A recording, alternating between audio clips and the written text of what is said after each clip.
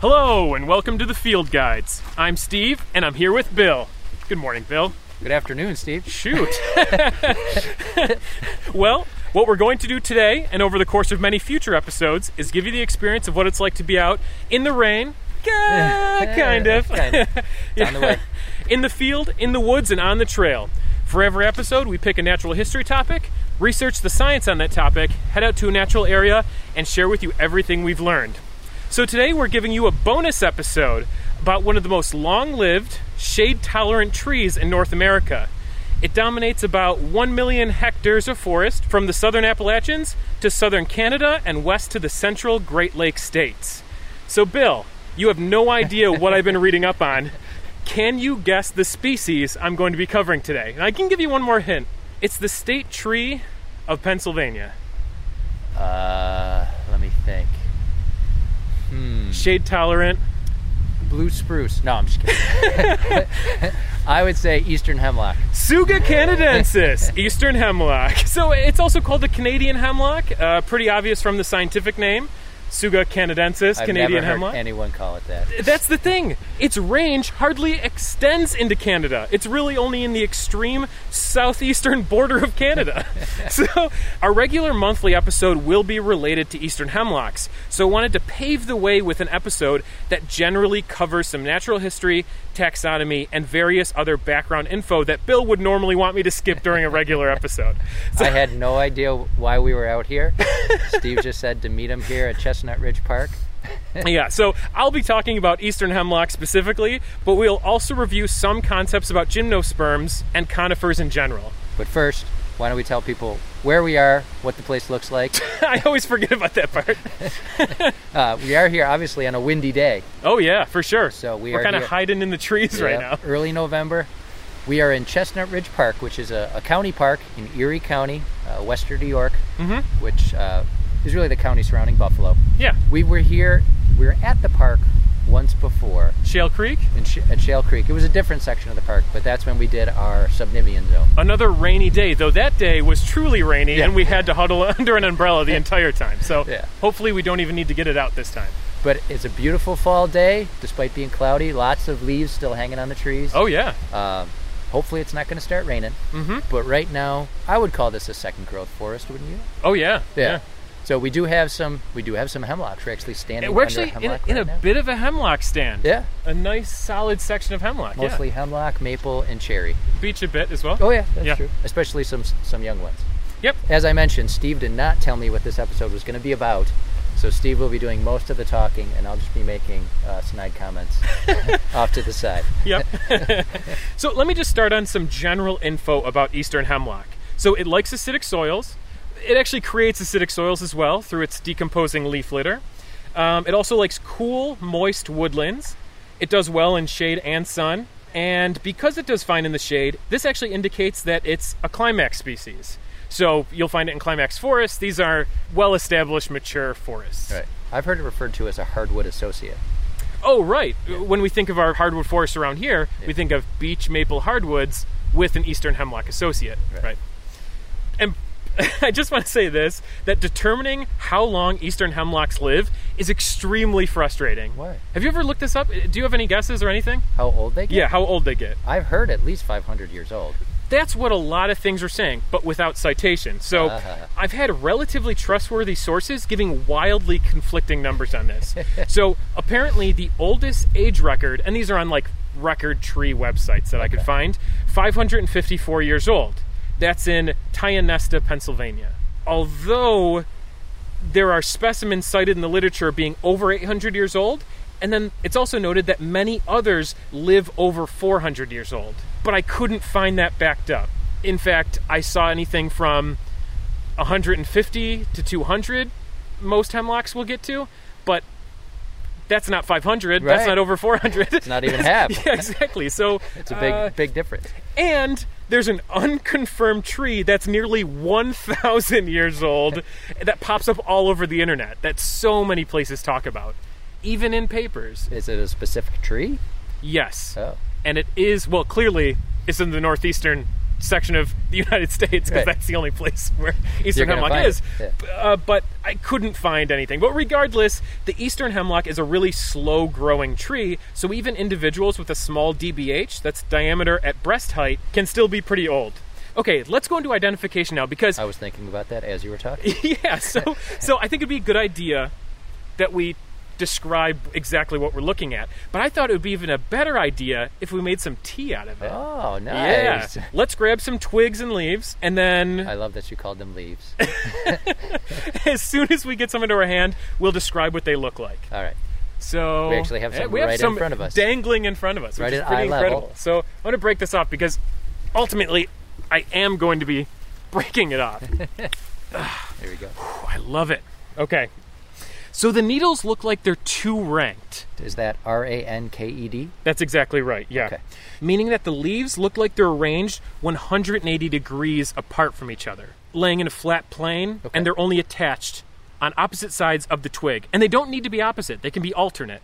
So, for example, just to kind of give you an understanding of what it means to be two-ranked, if you're familiar with elm in the genus Ulmus, that tree's leaves are alternate and they're properly two-ranked, meaning that they are exactly 180 degrees from each other, and they're alternate. Okay.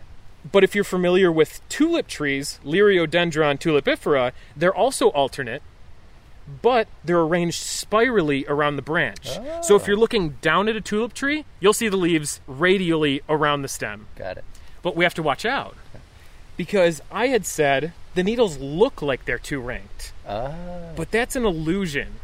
And it's an illusion that apparently the National Audubon Society fell for. They even say they're 180 degrees apart, but if you look closely, they're not.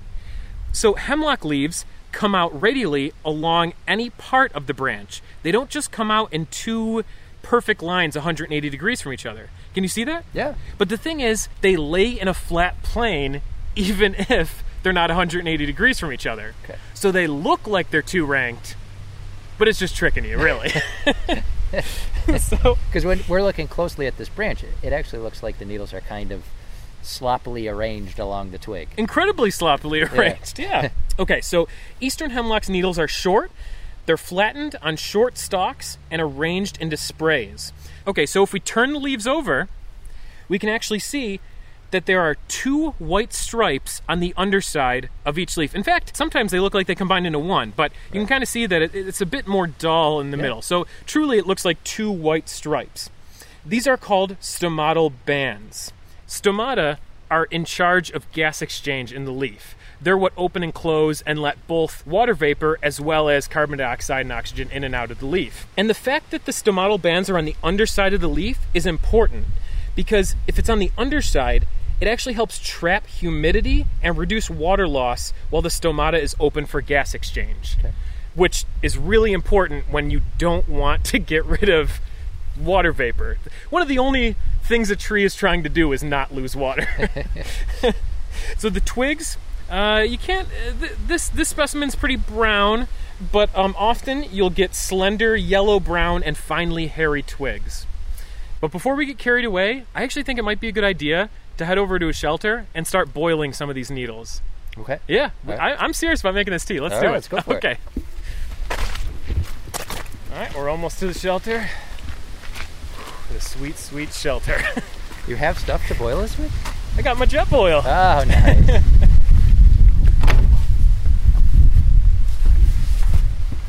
Now you said you're going to boil it. Yep. But we're not actually going to boil it, right? You're going to steep it. Oh, I don't know what we're doing. If you boil it, then you're making a decoction.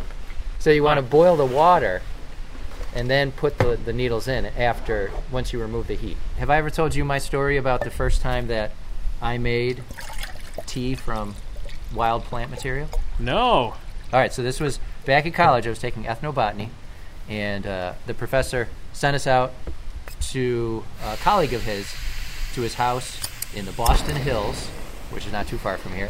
And he led us on a hike through his property, collecting wild plants, identifying different edibles and medicinals, and talking about ethnobotany. Mm-hmm. And we gathered rose hips and... It's a nice fall treat, rose hips. And pine needles, white pine needles. Okay. Took it back to his house, boiled some water, and then we steeped the materials to make a tea. And I was so taken by this. I'd never done anything like this before. I just thought it was the coolest thing ever. So that night, when I went home, headed out in my woods, gathered some white pine needles and what I figured were rose hips, and brought them back to my house. But I boiled the material because I figured, well, you know what? It wasn't hugely flavorful, but I bet if I boil it, and I boil it for a long time, it'll be even stronger. It'll taste even better.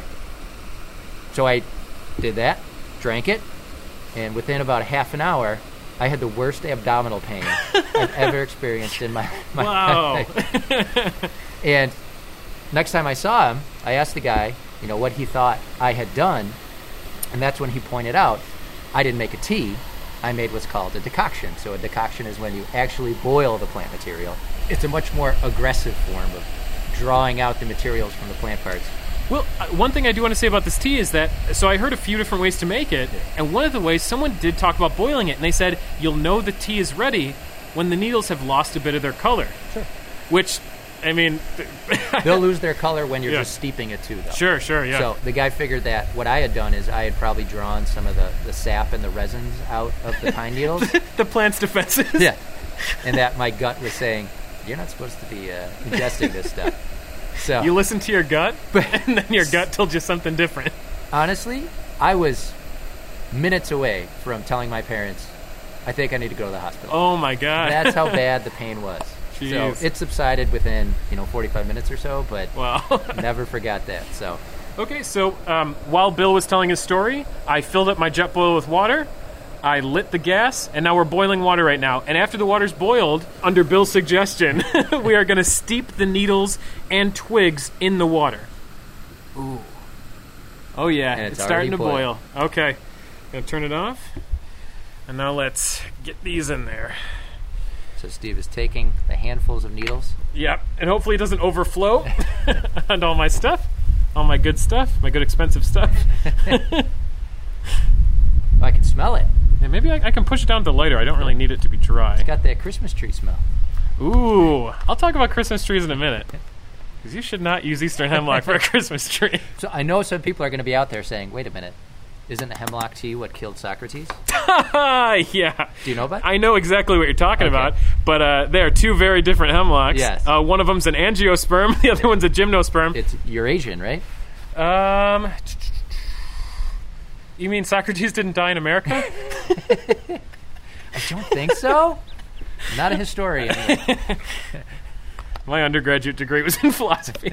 So Eastern Hemlock is not the poisonous. It's not. We don't have to worry about poisoning ourselves at all. I think we're good. Yeah. So I guess let's continue on while we're steeping this stuff. Yeah. So if you're looking at hemlock from a distance, you'll notice that it's a pretty handsome tree. It can grow to almost 100 feet tall. It's conical, but loosely so. I've actually read it described as quote-unquote irregular and feathery. Eastern hemlocks, they become sexually mature at 15 to 20 years. At this point, they produce separate male and female cones on the same branch. So, one tree, male and female. Monoecious. Yes. I can never keep those straight. Yeah. The small yellow male cones are produced in the axils of the needles from the previous year, and the female cones are found hanging at the ends of the branches. They're so small and cute. Right, yeah. So the female cones are larger than the male cones, but they're still diagnostically small at maturity compared with other conifers. So about 5/8 to 3/4 of an inch long. Yeah. And that's one of the identification notes is look for the tiny little cones. That's really something a lot of field guides will tell you to look for. That's got to be the smallest evergreen cone in the Northeast, right? Oh, yeah, for sure. By far. Yeah. But people will still call it a pine cone. Yeah. Steve and I, I'm sure, we're always the guys on the hike with people saying, look, a pine cone. And we'll say, actually, it's actually. So the female cones, they reach full size by early September. They fully open by mid-October, disperse the seeds into the winter, and maintain on the tree for about a year. The cones are made up of many small, rounded cone scales, and the scales contain pairs of seeds with long wings. They actually kind of look a lot like maple samaras. Those seeds must be tiny. Very small. Yeah, very small maple samara-like seeds. But before moving on, I also want to mention that Eastern Hemlock can potentially be confused with balsam fir. Yeah. Abies balsamea. So Both are evergreen and have flattened leaves with 2 stomatal bands on the undersides. They're both conical trees, but as I said before, eastern hemlock is loose and irregular, while balsam fir is really, truly conical. Like, it's a beautiful, it's like a true cone-shaped tree. Looks like a Christmas tree. Yeah, it really does. Their ranges really only overlap in the New England states, northern Michigan and Wisconsin, and extreme southeast Canada.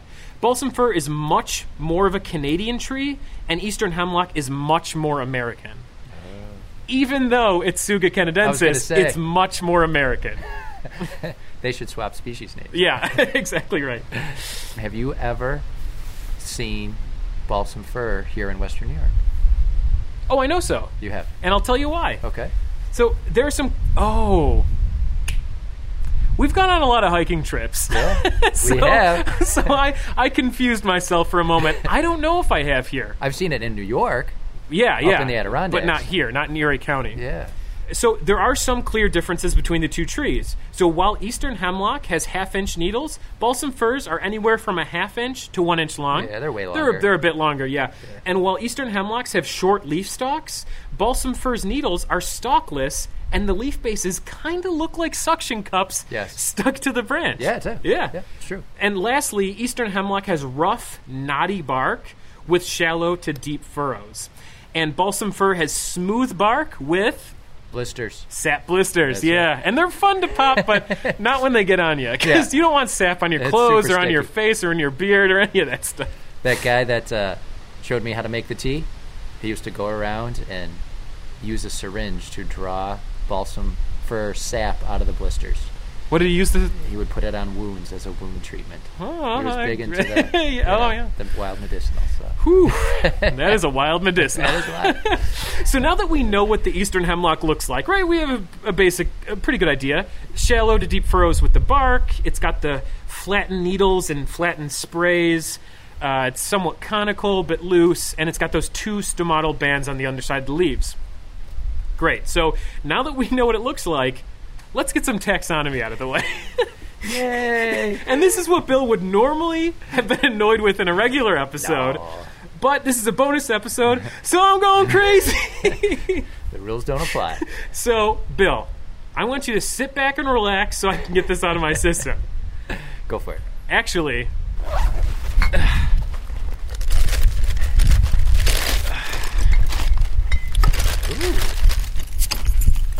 Take this.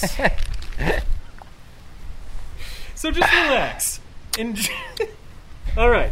So first of all, unlike every other plant species that we've talked about on previous episodes, including witch hazel, maple, pokeweed, sumac, multiflora rose, and goldenrods, eastern hemlock is a gymnosperm. And even more specifically, it's a conifer or cone-producing species. And even further than that, it's in the Pinaceae, or pine family. So I'm going to back up and just explain a few things now. I was just going to ask. So the pine family is not a family of flowering plants, or angiosperms.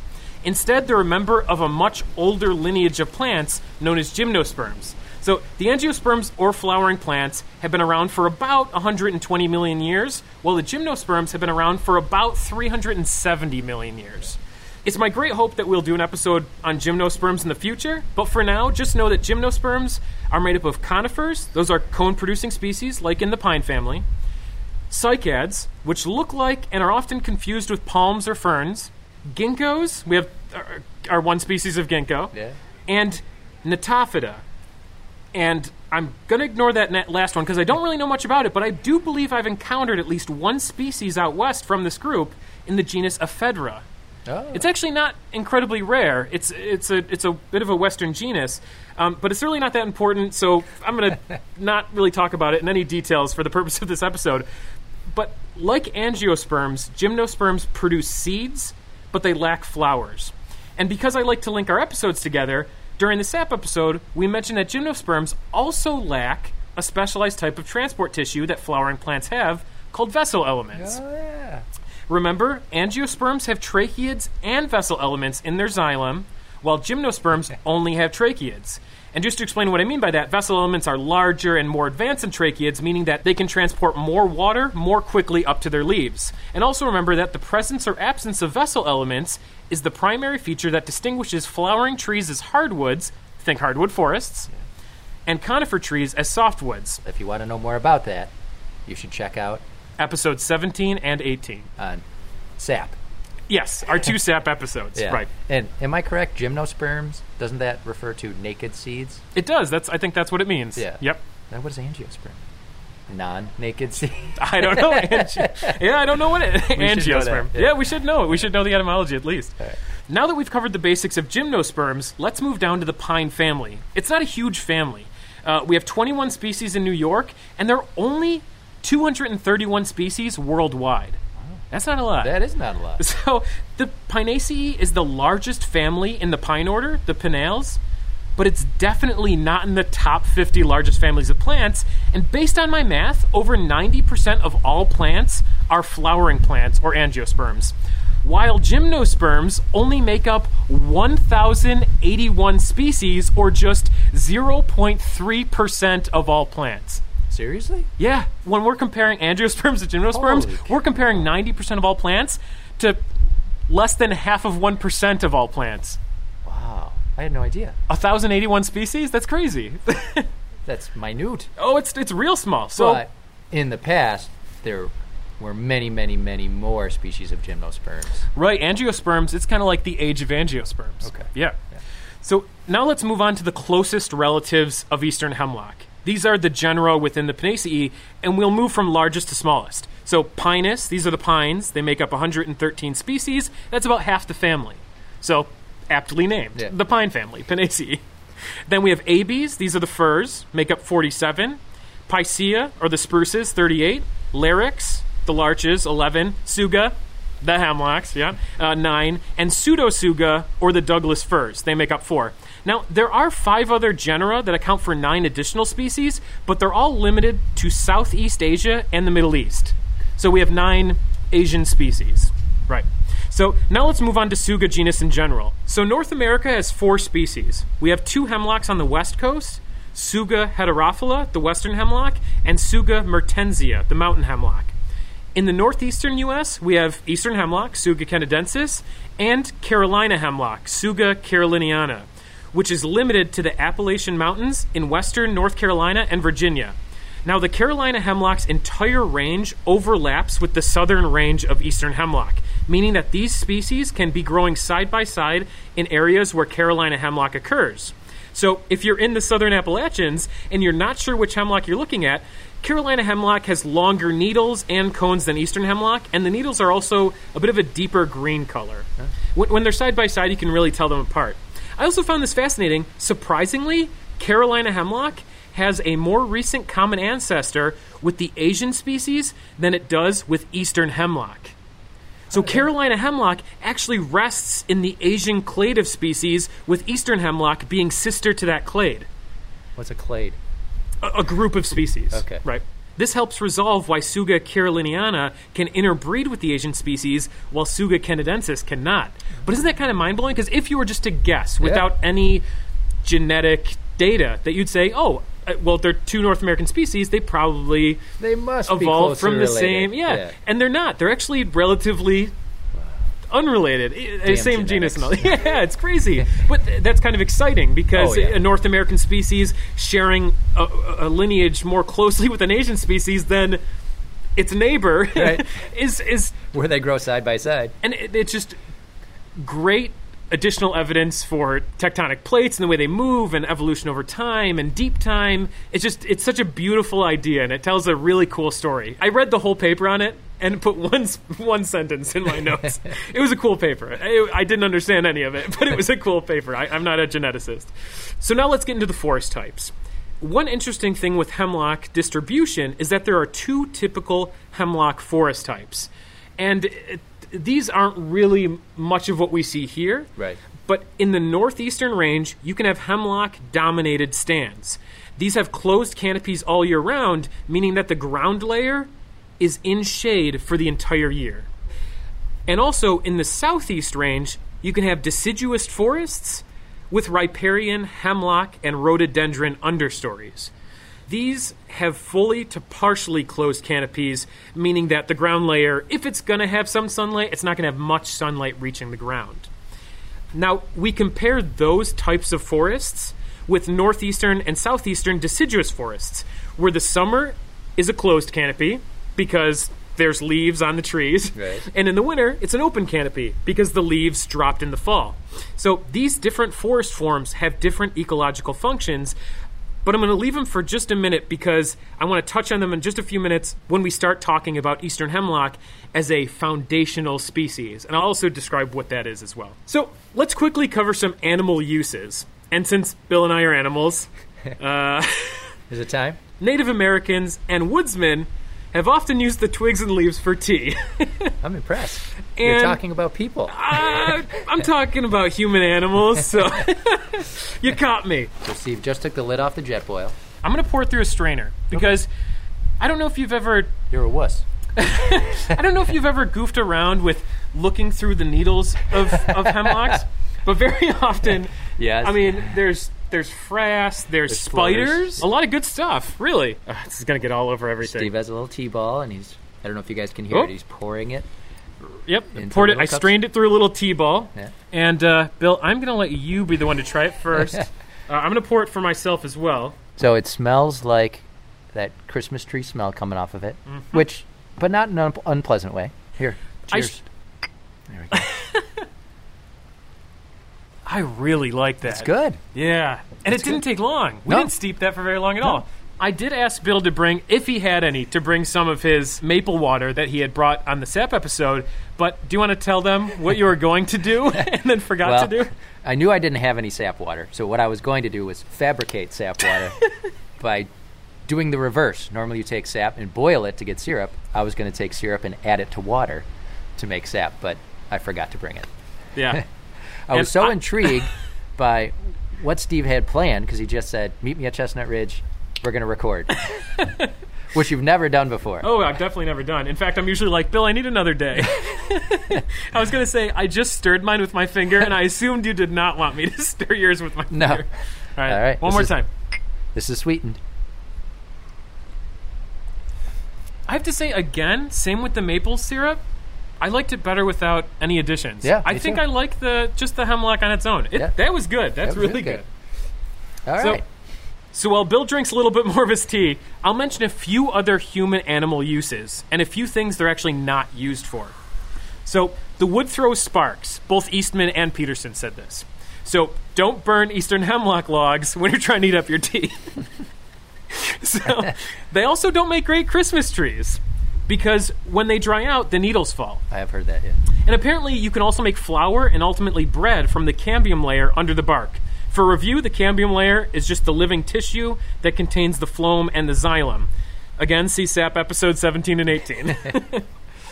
So the wood really isn't used for lumber because the knots that I mentioned earlier, they're basically hard as stone and they chip steel blades. But the lumber is taken for pulp, more or less the cellulose fibers that are used for making paper. And the wood holds railroad ties really well, apparently. So it has been used for that traditionally. The bark is also rich in tannins, so historically it has been used for tanning leather. And that actually led to the initial decline in hemlocks about 200 years ago. Yeah, around here, I know I've read accounts of large amounts of hemlocks being cut and used in the tanning factories in the Northeast. Yeah. Huge numbers. Non-human animals also use hemlocks. It's got plenty of pests. Just to list a few off, there's hemlock mites, the hemlock looper and false hemlock looper caterpillars, the hemlock borer, and plenty of fungal associates. Some seed foragers include the black-capped chickadee, dark-eyed juncos, crossbills, and pine siskins. Can you imagine a crossbill opening up the cone, the little tiny cone, to get at those seeds? Well, that's what the beak's for, Yeah, right? exactly right. But I was just thinking, when we were talking about cones before, with those seeds so small, I was wondering who would eat those. Mostly small birds. Chickadee's got those tiny little beaks. Yeah. Yeah. Additionally, eastern hemlocks hold a ton of snow, so white-tailed deer hang out under the tree where the snowpack is significantly reduced in the wintertime. And they also consume some foliage and twigs, and they can create pretty substantial browse lines in forests. Have you seen those crazy pictures online where just like, it's almost as like someone took a hedge trimmer and just, did a perfect line. About 4 feet high, yeah. Yeah, exactly. Just as tall as the tallest deer can reach up. Also, people do use hedge trimmers on them. People like them, and they use them on their property and trim them up. Okay, so back to non-human animals. Uncontrolled deer populations have actually also led to the loss of many hemlock seedlings, making recruitment difficult, like I said, in areas where deer have not been properly controlled. Porcupines also like to chew on bark, but way high up in the tree. I know they feed on pines. I didn't realize they feed on hemlocks, too.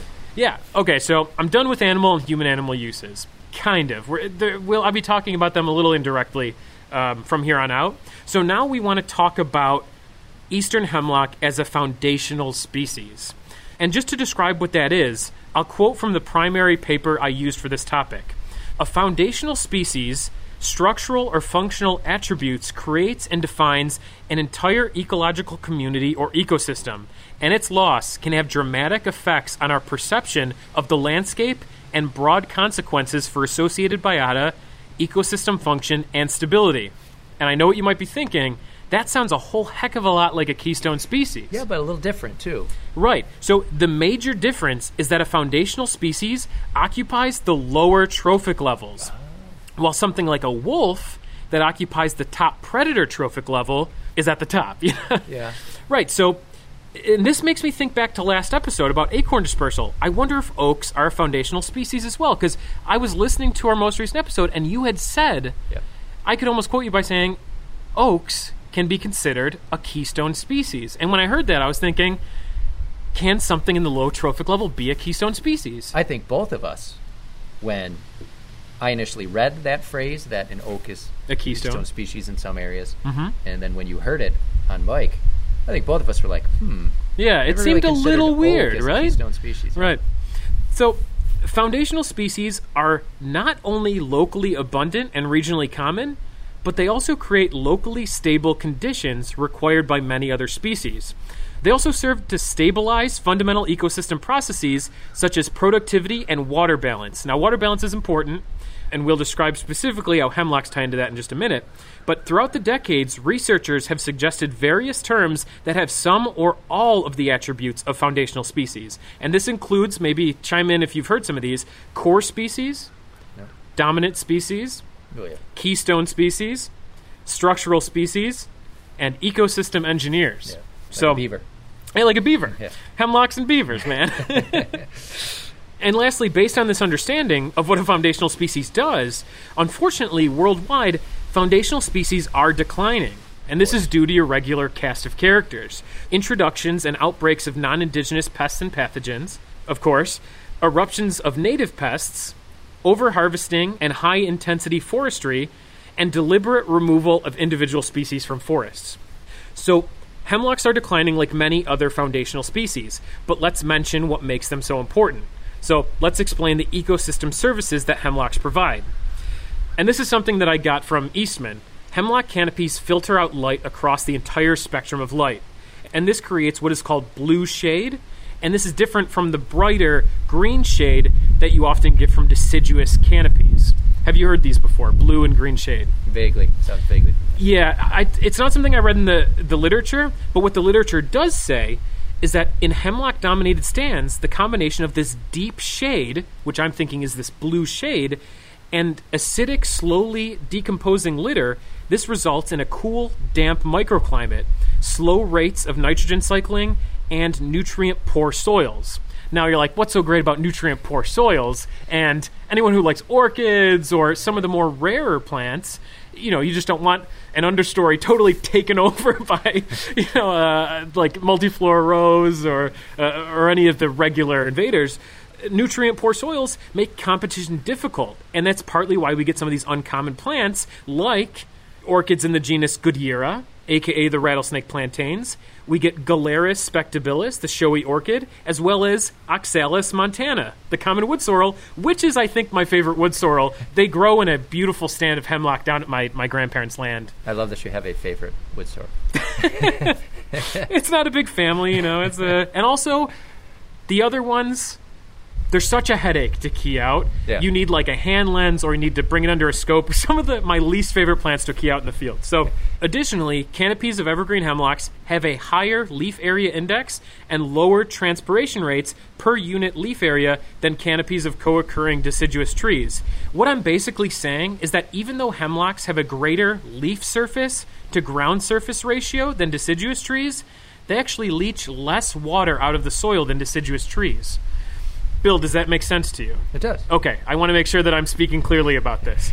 Although hemlocks have much greater whole tree respiration rates in the spring and fall, when deciduous trees are leafless, during the summer, hemlocks transpire about 50% of the total water released by deciduous trees.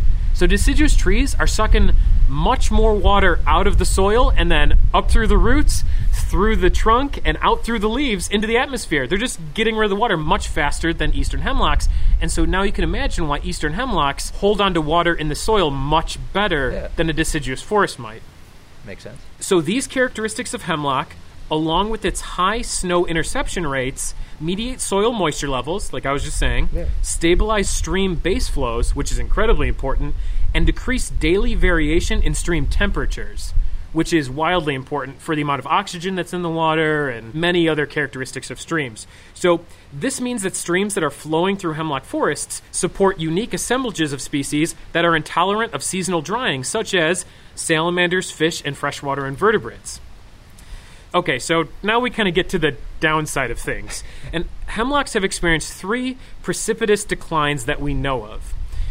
The first was estimated to be about 5,500 years ago, when the combined effect of regional climate change and an outbreak of an insect that's actually pretty similar to one I mentioned earlier, the eastern hemlock looper, a geometrid moth caterpillar, which is currently one of hemlock's most serious defoliating pests. The second decline was about 200 years ago, caused by converting forest into agricultural land, increases in fire, and extensive logging for timber and tannin for tanning leather, which we already kind of brought up a little bit before. Yeah. And the third is currently ongoing. And no, it's not climate change. Climate models actually predict increasing abundance of eastern hemlock. But since the mid-1980s, a little hemipteran from East Asia has had a severe negative impact on eastern hemlock. The true bug in question is the hemlock woolly adelgid, Adelgis tsugae. And this little insect could spread throughout eastern hemlock's entire range within the next 25 years if action isn't taken. So this is a point where I want to leave the audience on a cliffhanger. Because later this month, we'll be releasing an episode about the hemlock woolly adelgid, and I don't want to spoil you guys. So in that episode, you can look forward to hearing all about the effects that the adelgid has on ecosystems that are stabilized or created by eastern hemlock trees. We'll probably talk about functional loss of a species versus total loss of one. We'll probably talk about the effect of climate change on the adelgid itself or on eastern hemlock. And we'll also talk about what's being done about this pest and what smarter people than us are thinking about the future of eastern hemlock. We'll try to all do that in an upbeat way. I think we try. Yeah. Because it sounds like you're saying, in next episode, we're going to talk about something very depressing. But we'll do it in our nice jovial manner that we tend to do our episodes in. Guys, I hope you enjoyed the episode. And first and foremost, we'd like to thank our growing list of supporters on Patreon. A special thank you to our top patrons, Alyssa, Rob, Molly. We named the dog Indy, Bethany, Matt, and especially Scott, Ken, and Diane. You guys, thank you so much for helping make this podcast happen. And keep those reviews coming, guys. It really helps us get the word out to more people. Lastly, we'd like to thank our new anonymous 5-star reviewers. Thank you guys so much. Yeah. And for anyone listening now who hasn't reviewed yet, we'll definitely give you a shout-out by name if you give us a written review, so we know who to thank. Next episode, we'll announce what we're doing to celebrate our 25 written reviews. We'll also let you know about our Kiva donation. That's all thanks to our Patreons on patreon.com. And if you have any of your own questions, comments, or episode suggestions, send us an email at thefieldguides@gmail.com. Visit us on Instagram at Field Guides Podcast. Follow us on Twitter at Field Guides Pod. Like and review us on Facebook. And visit our website at thefieldguidespodcast.com. If you like what you hear and want to support the podcast, you can do so on patreon.com/thefieldguides. But if you're like us and you can't afford to financially support a podcast right now, there are other ways you can help out. You can share our episode with friends or rate us and leave a review on iTunes or Stitcher. Because as we said, it really helps us get the word out to more people. So thank you guys for listening, and we'll see you later this month for an episode on the Hemlock woolly adelgid. Take care, folks. We'll see you soon. See ya.